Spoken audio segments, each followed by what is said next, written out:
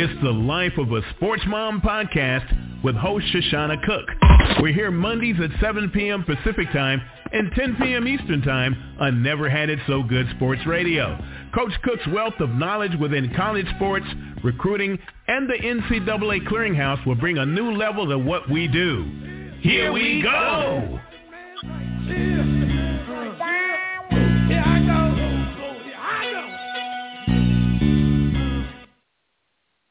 Happy Monday, everybody. Tonight, we will be having a conversation that probably needs to be talked about a lot. And I am going to bring on my special guest tonight, Dejon Jernagin. How are you tonight, Dejon? Or DJ, as everybody calls you. I'm doing all right. How y'all doing?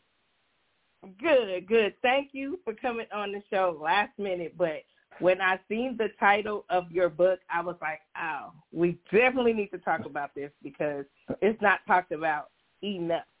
So what made you come up with the title of When the Cheers Stop? Man, I was just sitting there, I wrestled with a couple of different deals. You know me, and first I just want to say it's an honor to be on the show.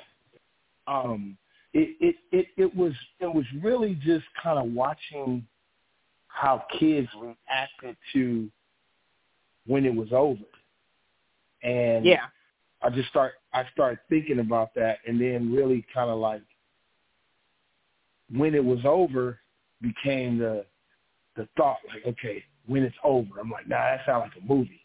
It's like when the cheers stop. Right. What happens? And I start really thinking about myself. And so I start going through that whole thing like, yeah, the cheers is like, it's like a drug. It's a drug. And so some people don't really know that the adrenaline rush, the cheers are like a drug. But for some kids, it's like that thing stops, in the 8th grade, going to high school. Some kids, it stops when you're in the 12th, right after senior year.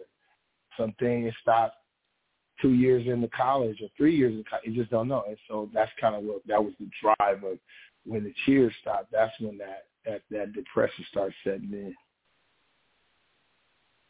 And you know what? I think having a kid in sports, I think it actually, I'm not saying that it stops them from playing the sport, but I think it enlightens them on how bad they want it, because I feel like I experienced it with my son and I experienced it with my daughter. It is. Yeah. Okay. I think it works twofold. It depends on how it was getting. Like in the book, I talk about in the first chapter. That's why it's called what it is, managing expectation. Because the cheers they have to be managed. You know what I mean? Like they really have to be managed. You have to really manage how they receive them, how they take them, how they deal with it. And a lot of times we don't. I went back in my mind on like, okay, when did it start? And I can remember being in the newspaper in youth football and my dad cutting it out, and we driving from L.A. to Pasadena to my grandmother's house, and she then being on the phone with everybody. Oh, he's in the paper. He played football, and boom, and and you wanted that. You wanted those accolades, and you wanted that, and then you wanted it some more. And then when I got in high school, by that time we was, it was like cable TV. They would do the game of the week. We were on cable, and I had moved from LA at that time to Pasadena, so it was like, okay, he on cable, and then he on TV. I watch my grandson, and so now all my cousins. And then by the time I was in high school going to college, it was like I was the black sheep of the family, like one of the first to go and to go for sports.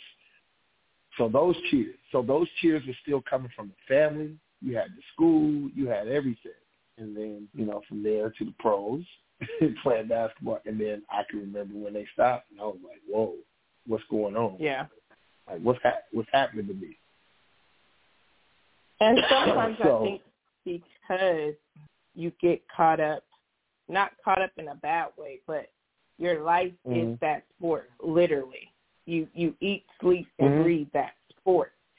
So you're not mentally prepared for when it stops because you eat, sleep, and the sport is your life, you know.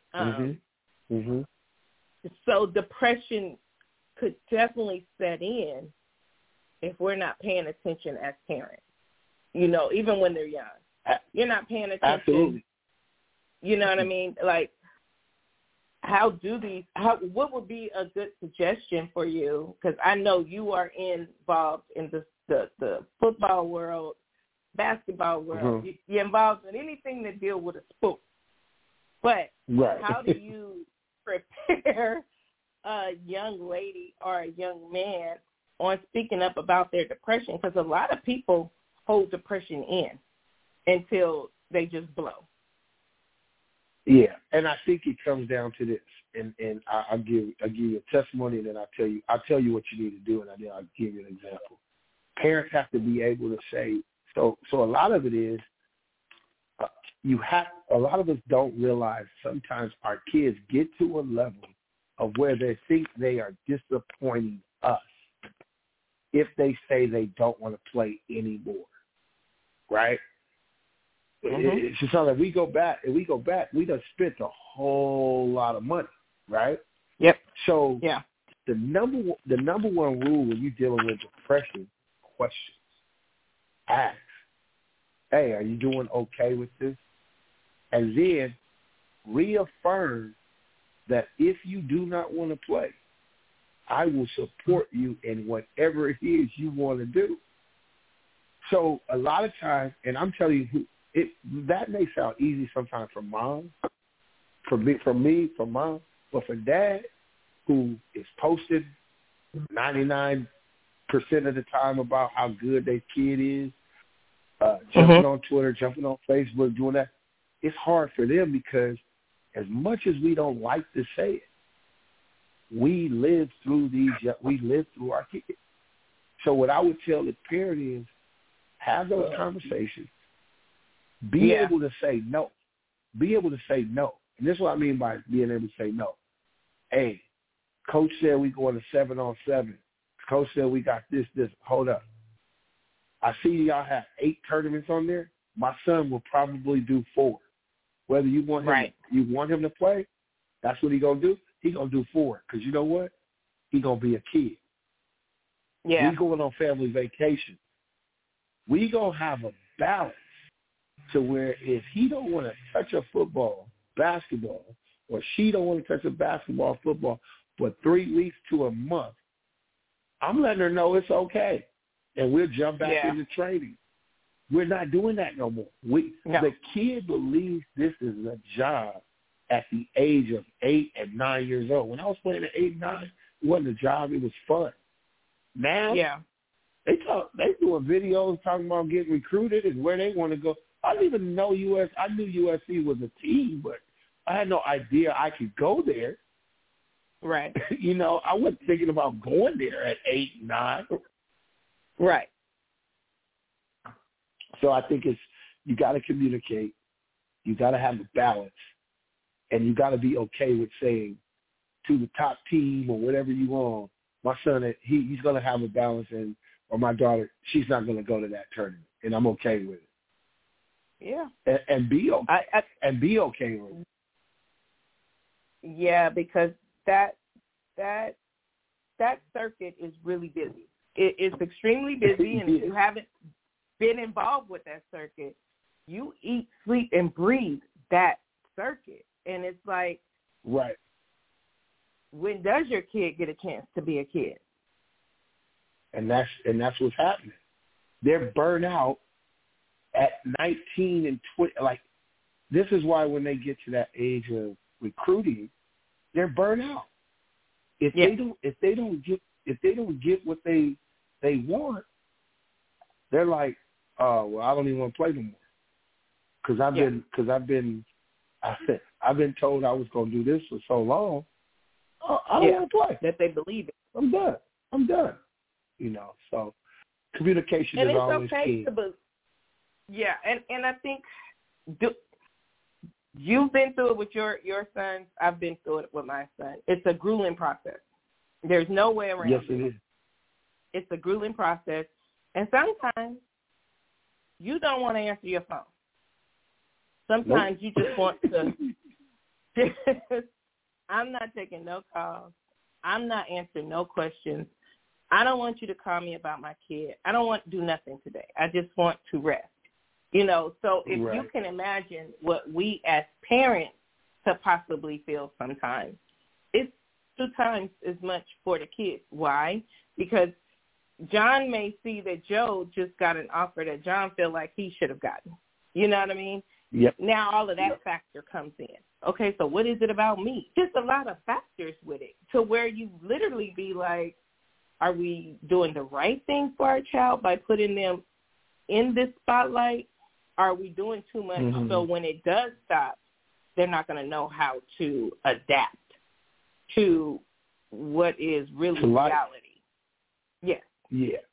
And that goes with that. Go ahead. No, go ahead.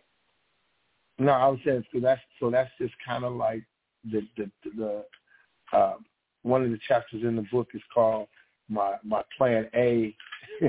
Plan A is really plan B.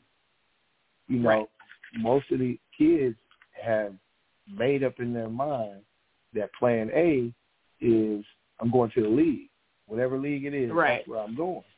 And you're like, no, what are you going to school for? And so, I have kids tell me, more times than not, I'm going to be a fireman if I don't go to the league. And I'm like, huh? No, you're going to be a fireman. If you happen to go to the league, you're going to play football, but you're going to be a fireman. Right. And so it's the cart before the horse, and it's like that's the drive. And so a lot of guys really literally take their degree as the consolation prize. And I'm like, really? Yeah.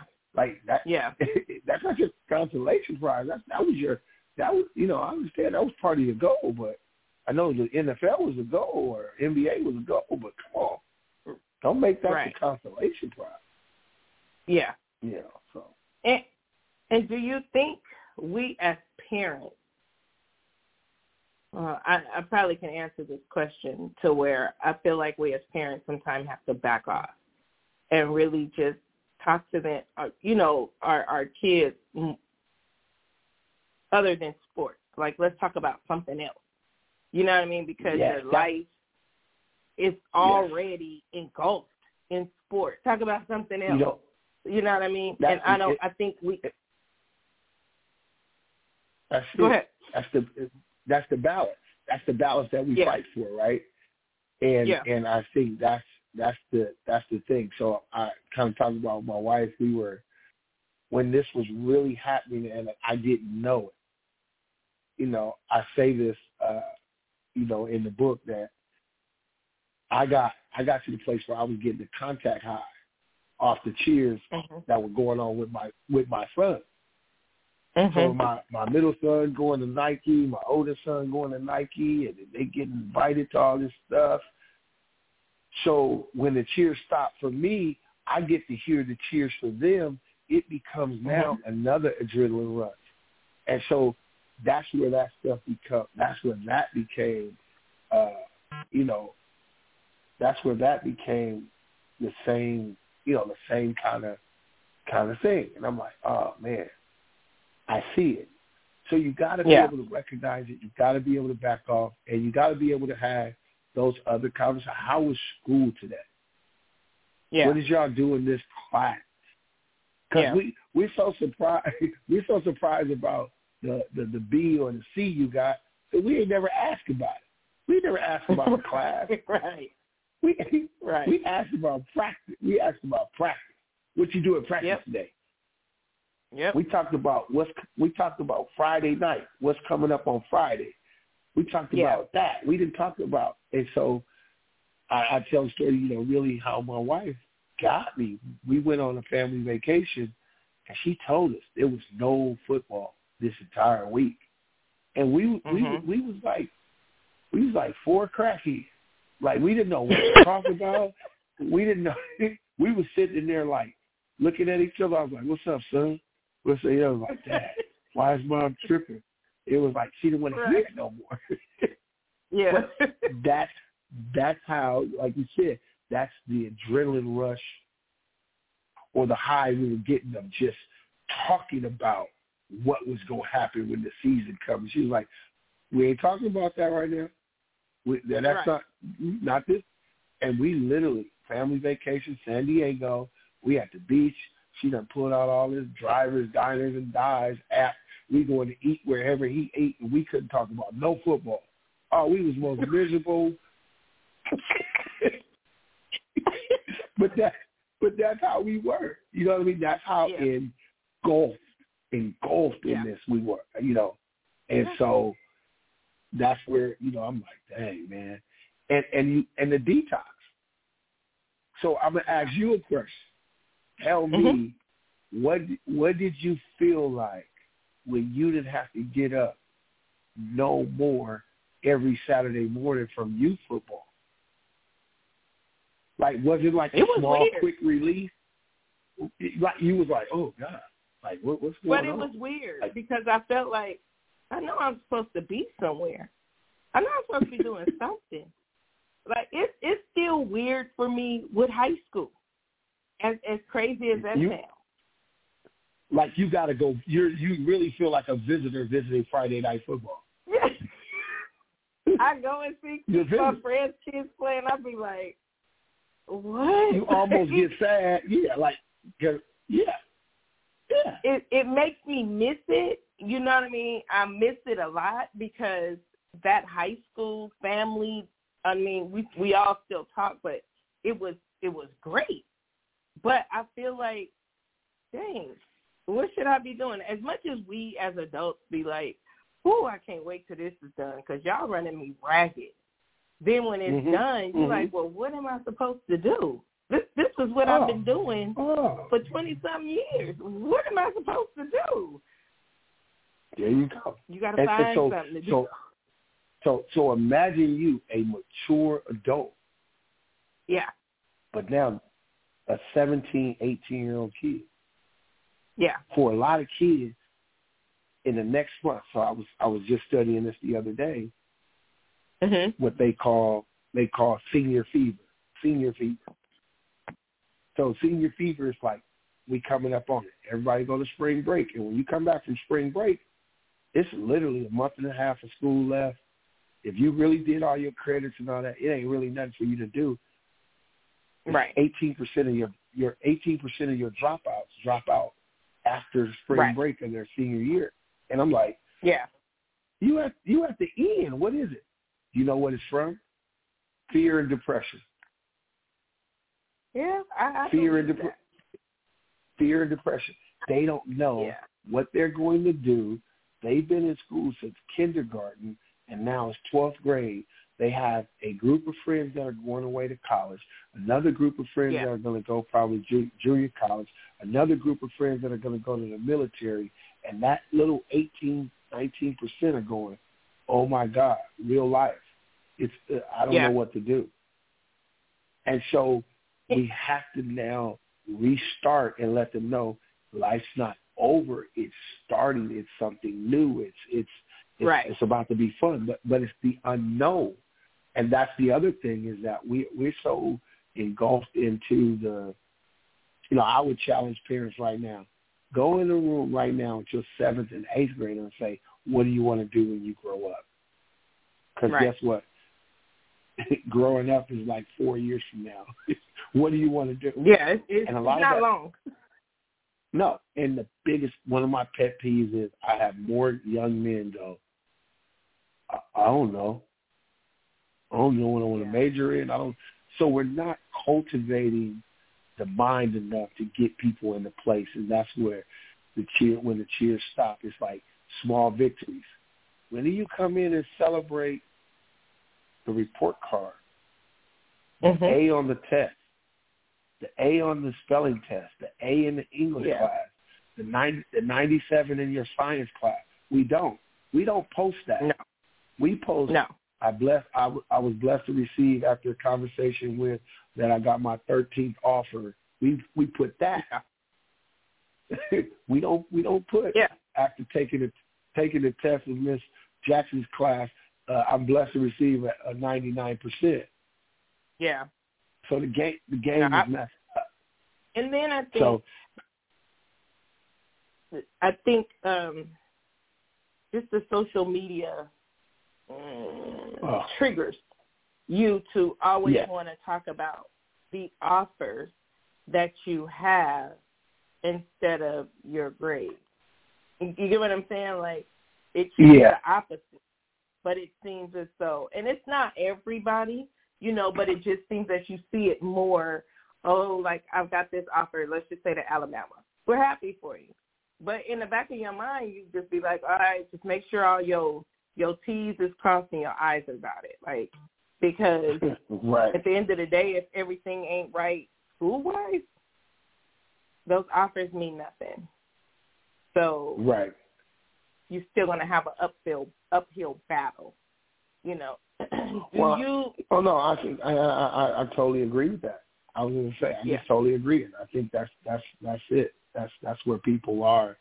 I think social media also exposes the insecurities, right? Because it exposes those insecurities. Because with my service and talking to college coaches for California kids and kids right now everywhere, but California kids especially, are getting this real reputation for being offer hungry.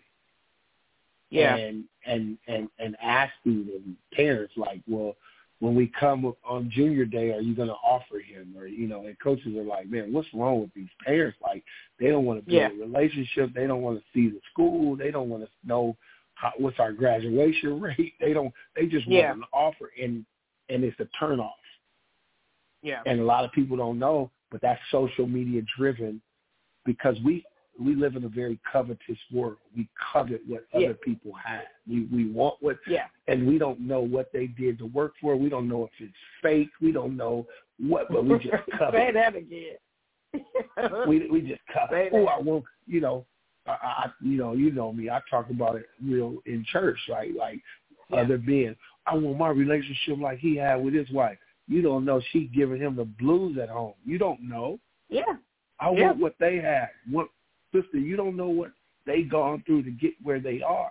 So a lot of times we associate that we played together. I had a parent tell me, well, he played with all of them in Snoop League. He was on the same team. He was one of the best kids with them and you. And he all of them are getting offers, and I don't know what's going on with mine. Well, Mom, he grew to 6'6". He grew to 6'2". He grew 6'3". They all grew from when you're talking about when they were 8 and 9. Your dude is 5'11". He didn't grow. Life happened. Yeah. He's different than them. Yeah. Right? And so we have a hard time in transitioning that. Yeah. And it's tough. It's extremely tough, the transition. Explaining it and them getting it. You know what I mean? All right. Doesn't necessarily mean your kid's not going to get it. They just have to find a different avenue than somebody else who passed the eye test. That's it. But we want immediate action. So we can go on social media. We can say, okay, I got it. I'm that dude, or I'm that girl. I got it. You know what I mean? Not knowing that could also play into a depression later on if you feeling like you wasn't good enough, when that in fact wasn't true. You know what I mean? It just may be that your time is up with that particular path. But trying to explain it to an athlete, that's tough. You know what I mean? Especially an athlete who may have been in the paper a lot, who may have been doing a lot, to tell them, well, okay, that particular path of your life is done.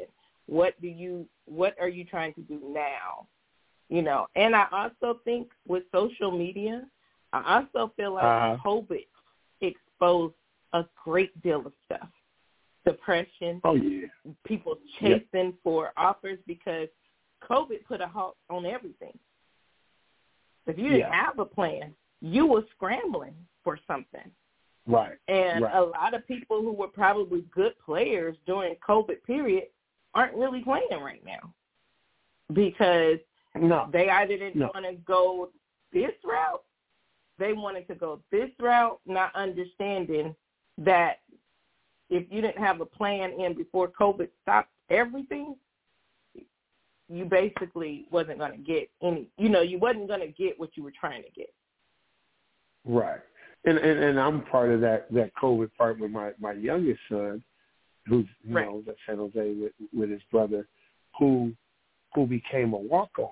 Because prior to COVID and coming back into that season, bigger than his brothers, just as fast as his brothers, probably was a Pac-12 type kid that nobody got to see, played club football, played 5 games, then came back his senior year and did well. But now when we came out of COVID, there was this monster called the portal. Not only with COVID, there was this college free agency thing happening. But what COVID also did from a depression standpoint, it also showed what would happen to kids when their routine was broken. And so because the routine was broken, it also exposed the lack of mental toughness this generation had. You and I, L.A., growing up, gangs, the Rodney King, the 80s, the Bloods, the Crips, the Killers, we were built different. The minute football stopped, my kids act like they were on some type of drug. Like, what's going on, y'all? Well, everybody came back home from school. My two oldest, they come back home from school. They in the kitchen at 3 a.m. making pancakes, and I'm like, what's going on? Right. Y'all not at the dorm. Y'all not in the dorms no more, bro. Like, what are y'all doing? But it was like, man, it ain't nothing to do, and they just ate, and they got bigger, and they didn't work out. It was a lack of motivation. It was like, because the carrot of football, the carrot of playing wasn't there anymore, and they knew not what to do because of the routine. And so we also have to understand how to help our kids. That's why that balance is so important, to help our kids understand how to deal with what everybody has a problem with. A lot of times, a lot of people do, is change. It's change. They didn't know how to deal with change. It was like, well, we always playing football in August. We always working out in April. We're always doing – so now all of that's not happening. And then, the governor and school and everybody was playing with their mind. We're going to play. We're not going to play. We're going to play. We're not going to play. You got to get vaccinated. You don't have to get – if you don't get the vaccinated – it was just so much. And it really messed our kids up from that balance. And I think that's where parents – again, that's why I said, hey, tell coach, when we go on dead period, it's dead. Don't call my house talking about kids throwing the ball, working out. We going on vacation. We out of here. Because it allowed them to see other than the sport. You have family time. You know what I mean? You can embrace. So, God forbid if something were to happen and you're shut in with your family, okay, you guys have been around each other enough that, okay, football has stopped. All right, what are we doing? We're bringing out dominoes. What are we doing? You can do something else to where you don't feel like you're entrapped. And a lot of stuff, look at what happened. I mean, I started the Streets Tape during the pandemic. Yeah. It became the podcast, and we started doing that. I started talking about recruiting more. It came out of that. Yeah. Like a lot of people, it was, but again, mature adult able to say, okay, I got to do something else or I'm going to lose it. You know what I mean? To where, you know, these kids didn't have that. It was like, okay, you know, I only can play. Now they playing the game. They were already playing the game. They really playing the game. They really playing Xbox and Madden and they, you know, I used to win some games. I can't win now because of the pandemic. Right. Right. I used to get a win in every now and then. Now they done perfected the game. Right. I'm gonna ask you a question. So I know people kind of stray away from this, but I felt it was important in college when you're having like these group sessions, football wise. I know DJ had it at Virginia Tech where they would have these powwows and they would have a therapist in there that would kind of help them if things were not going how in their mind, how they have it planned in their mind. I know a lot of schools may not do it. I know a lot of schools that are doing it. But I would encourage parents, like, if your athlete's kid is not doing it, there is nothing wrong with that because it helps them open up a little bit. Because if I don't know a parent, and maybe there is a parent, I'm just not that parent, that haven't played a sport that their kid, you know, that doesn't understand that sports world. And it can be tricky. Sometimes our kids can shut down in a way that we think it's one thing when it's something else. So I'm an advocate for having your kids sit down with somebody. You know what I mean? It could be a group setting or by itself, and then they will hear that it's not just them who may be feeling that way. Because absolutely. COVID exposed depression in a way that I don't think nobody was ready for. But it also exposed it so where we talk about it more. You know what I mean? Like, it's not a taboo about being depressed. Let's figure out how we can get you out this depression. So, I mean, I'm an advocate for I think, what do they call them? The sports management therapist. I think that's what they call them at Virginia Tech. Yeah. So what do you think about that? I think it's very, very good. I think it's something that I was up for the job 3 times, twice at the University of Nevada and once at Fresno State for the player development job. And I think they need to define that a little. Like, they need to really recreate that job description. I know my friend Courtney Morgan is the one at University of Washington. But it's usually like the player development person, I think, should be that guy having these conversations, right? Like, weekly come in, having conversations with these guys, not only about how school is going, but how's life going? Like, what's going on with life? Like, what's happening, guys? Like, you and I being on this side, we've been through every recruiting trip where when everybody comes in and they give us 20 minutes, maybe 30 minutes, maybe at a Power 5 and maybe an hour of all of these internships and partnerships they have with companies, and that thing seems to go out of the window when we start talking football. And we start talking games, and we forget, what was that lady's name that we met that said she was doing this? And we don't have, and because all of this has to become important. And so I think it's very important.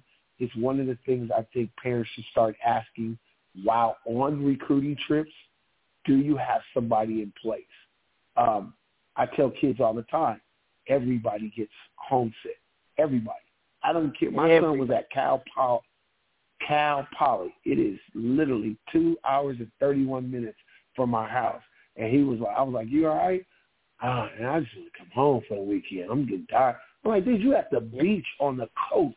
Like, really? Yeah. But everybody gets homesick. I don't care where you are. Everybody does.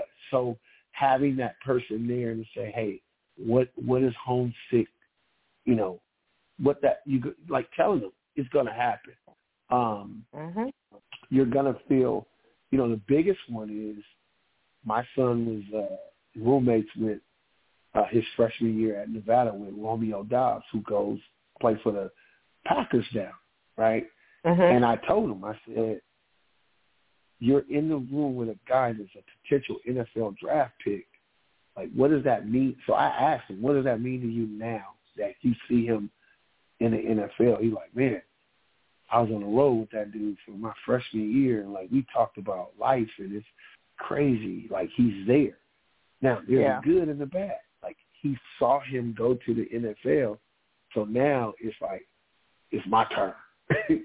Like Isaac, Romeo he is 6'2.5", 6'3". He's a little taller than you. It's a different. You guys are different, and that's what I think. That's what those sports. I think that's a must. I think you have to have those guys. I think you have to have those guys having those conversations with people for sure. With the Absolutely. kids, and you have to say, again, coach, how many times a week are they meeting with him? And is that a real thing?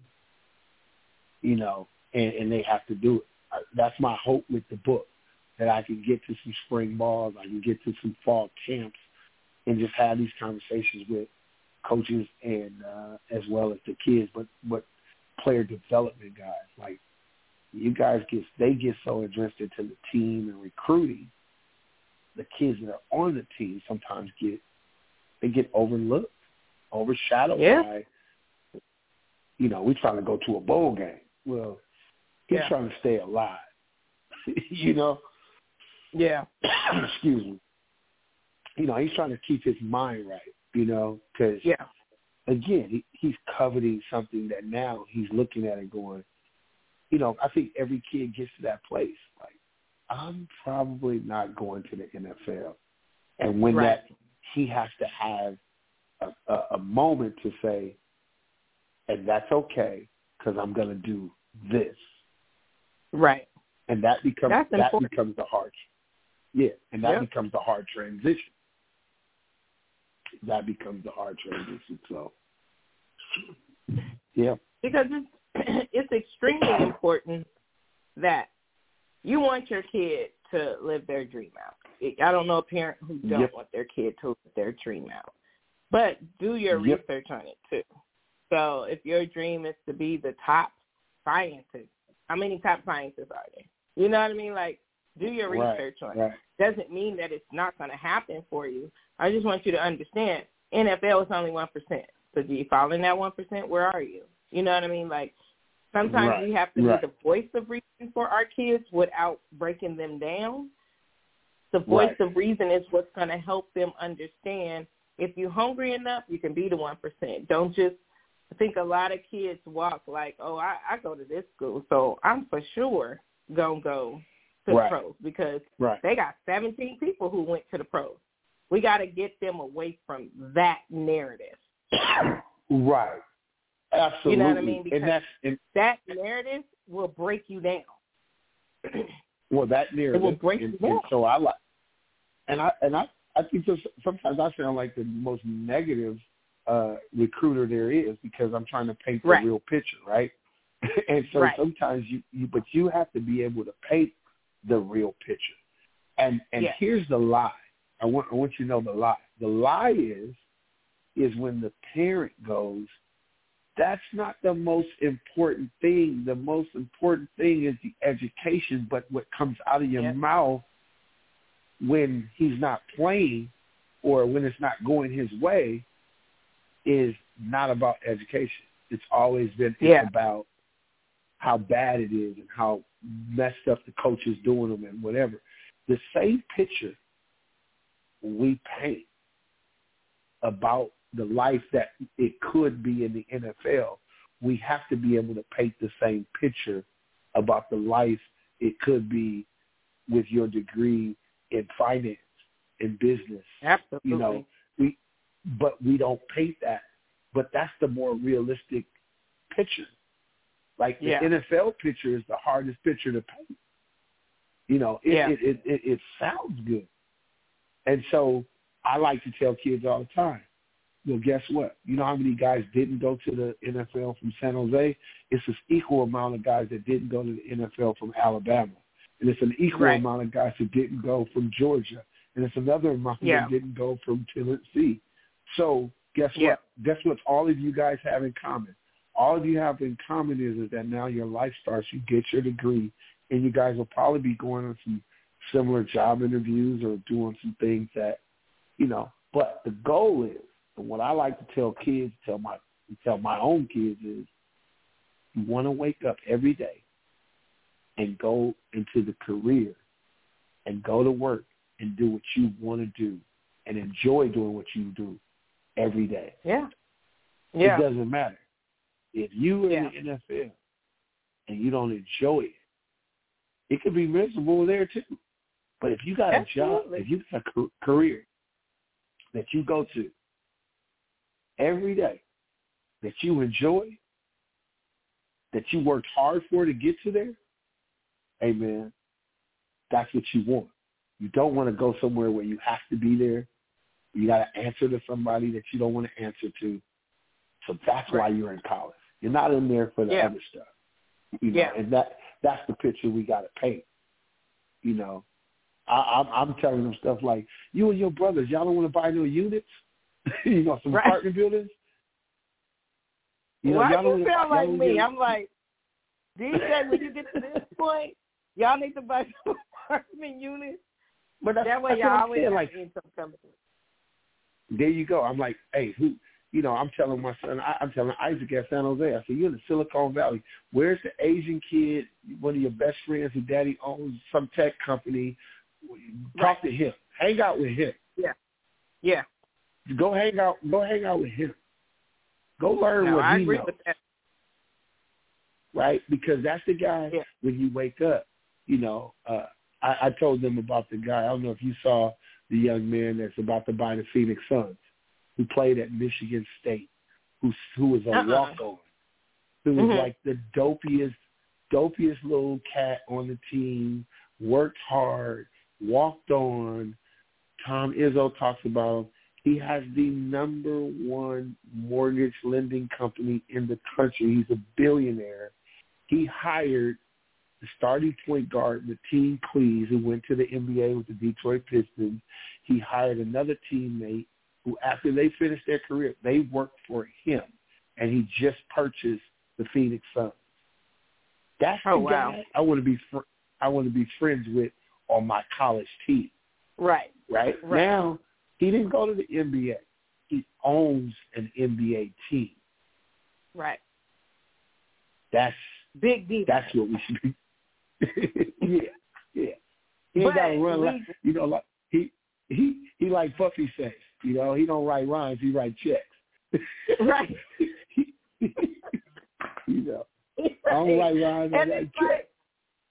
I don't know. I don't understand why we don't You get what I'm saying? It's okay if you don't get to that next level that way. But guess what? He got to the next level another way. Mm-hmm.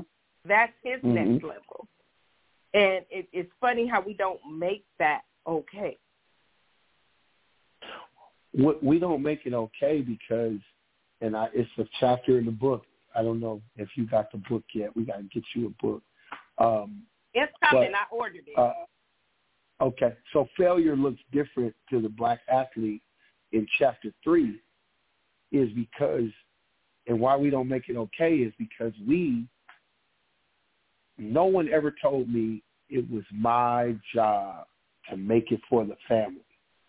It is an inner something in us. And if nobody tells you, you don't have to make it you go as far as this game takes you, but you use it to your advantage. But it's not about us. But most black young men think, I don't care where, depending on your social makeup sometimes, but for the most part, a large percentage of most young black men think when they play this sport, they are playing for for the whole generation. It's like when people said, when Ja Morant said, I'm going to deal with my stress. And they were like, stress? You make $231 million. You got a 5-year, $230 million contract. Well, yeah, he's stressed. Yeah, he's stressed because he looking at cousins and family members and everybody, and he has put all of that on him, no matter if anybody told him or not. That's what he's told himself. I got to make it for everybody. So guess what? He added stress to his life that he didn't even have to. But in his mind, I'm getting mama a house. I'm getting daddy out. My parents will never want fun. Grandmama going to be cool. My cousin over here. I played for the Globetrotters for 2 years. We made $900 a week, okay, and $900 a month per deal. If you do the math, 9 times 4, 36. The other 9, we made $4,500 a month. And I'm telling you right now, when I came home from playing, my family acted like I was making $45 million. Yeah. And it took my uncle to grab me and say, Dejon, you don't make that kind of money. Stop walking around here. Yes, you're a pro basketball player, but stop walking around here every time somebody asks you for something, you dig it in your pocket, going to the bank. Her lights is going to get cut off whether you came around here or not. But you always got that aunt, like, your $50 is gonna put her back on top of the world if she don't get it. It's your fault. If you don't get it, then he out there playing with the Globetrotters, making all that money. Yep. And can't help nobody. Yep. No, I'm not making all that money. But they seem to feel like that. Yeah. And guess what? Let me take you back to when the cheers stop. You get an adrenaline rush to be able to floss like you are making that money. So you give it when you don't even have it. Yep. So people go, how are guys broke? Because it's almost a rush to feel needed, right? Yep. That's what those cheers are. Those cheers are so much more than just cheers. They're cheers. Yeah. They make you feel wanted. They make you feel like, I mean, I've dealt with it, in marriage, those cheers. Because when you play a ball, you like, everybody like me.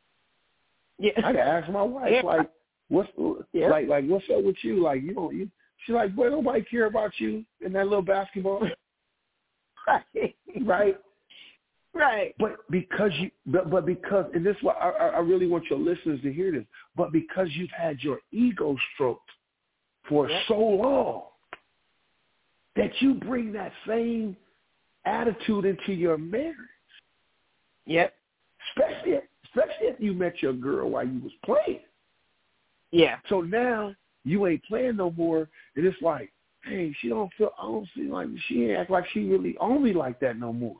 Well, no, it ain't. I like you. Why are you tripping off of that? But now the minute you walk out the door and somebody's like, aren't you so-and-so? You get the smiling, chest stuck all out. Man, stop. Yeah. Exactly. But that's what you're bringing into relationship. Yeah. Because the cheers, the feeling, a lot of men want to feel needed. It's just, she needs me. She needs me. Yeah. That's the athlete. We come out of that. Yeah. Oh, she like me. I like him. Yeah, and it's all this superficial, this fake stuff. Yeah. So you gotta know when the cheers stop. It's okay to really find out. A lot of guys don't find out who they really are until afterwards. So they go, because I ain't never really stopped and said, who are you? I've been known as a basketball player for 30 years. I've been known as a football player for 20 years. I've been known as this person for 25 years, and I really don't know who I am outside of that. And that becomes rough, and that becomes depressing. and that's where that comes from. So, yep. Well, I know we can go on and on and on, but the show is about to come to an end. I want you to tell everyone how they can find your book. They can find it on Amazon. They can just type in Dejon Jernagin, my name, DejonJernagin. They can type in the title, When the Cheers Stop, How to Help Athletes Deal with Depression, and it'll come up. It's on Amazon, $15. If they want to find me, they can go to themanupfoundation.org. It's my nonprofit that I do work with young men from ages 8 to 21, teaching them life skills training on just life skills and then leadership training. And now we've added, dealing with depression and entrepreneurship and all types of things that we have. But you can find me on there. You can find me on there if you want me to come and talk about this. You can find me at the Man Up. You can book me there. Or you can pull up DejonJernagin.com or just put in Dejon Jernagin, John Maxwell. I'm a certified speaker for John Maxwell team. And so I do speaking engagements through the John Maxwell Foundation or John Maxwell Group. I appreciate you. I will have my book at the spring game, so I need a signature in the book. I got you. We go into the spring game. It's May 6th. I talked to Coach today, so yeah, we're gonna be there acting up, and we're gonna get it going. All right. And I appreciate you. Tell your son, don't be hitting my son because they on opposite sides of the ball. Because I don't want him hitting him that time in high school. Man, Isaac was playing defense. He was like, I'm going to get him back. Yeah. So he going to get him back now. And now they both bigger and stronger. But DJ look like a Greek god right now. I don't want him hitting on my kid. So I will see you in May. And thank you again for coming on the show. Thank you appreciate you. No worries. Good night. I appreciate you as well. Good night. Have a good one. Bye. So, in tonight's show, we learned that, yes, the cheering will stop, but there are things that we can do in between to kind of help our athletes deal with when the cheering stops. So y'all make sure you go out and get his book. I already have mine. It's on its way. And I'm going to also get the book for my kids because I feel like even if he doesn't want to talk to me, he can open that book and he can read some chapters in there that could help him when the cheering stops. Because one day, even if you are blessed to continue with your sport, it will stop. So I want to wish everybody a good night. And until Monday, not Monday, because Monday is the national championship game for basketball. So I know ain't nobody going to be listening to my show because I probably will be watching the game as well. So the following Monday, we will be back. And when we come back, we will have something more exciting to talk about because we are here to elevate. We are here to get our kids in the right position so then they know how to deal with certain things as they are doing their path in whatever sport they're playing. So good night, everyone, and thank you for listening to The Life of a Sports Mom. Have a good night.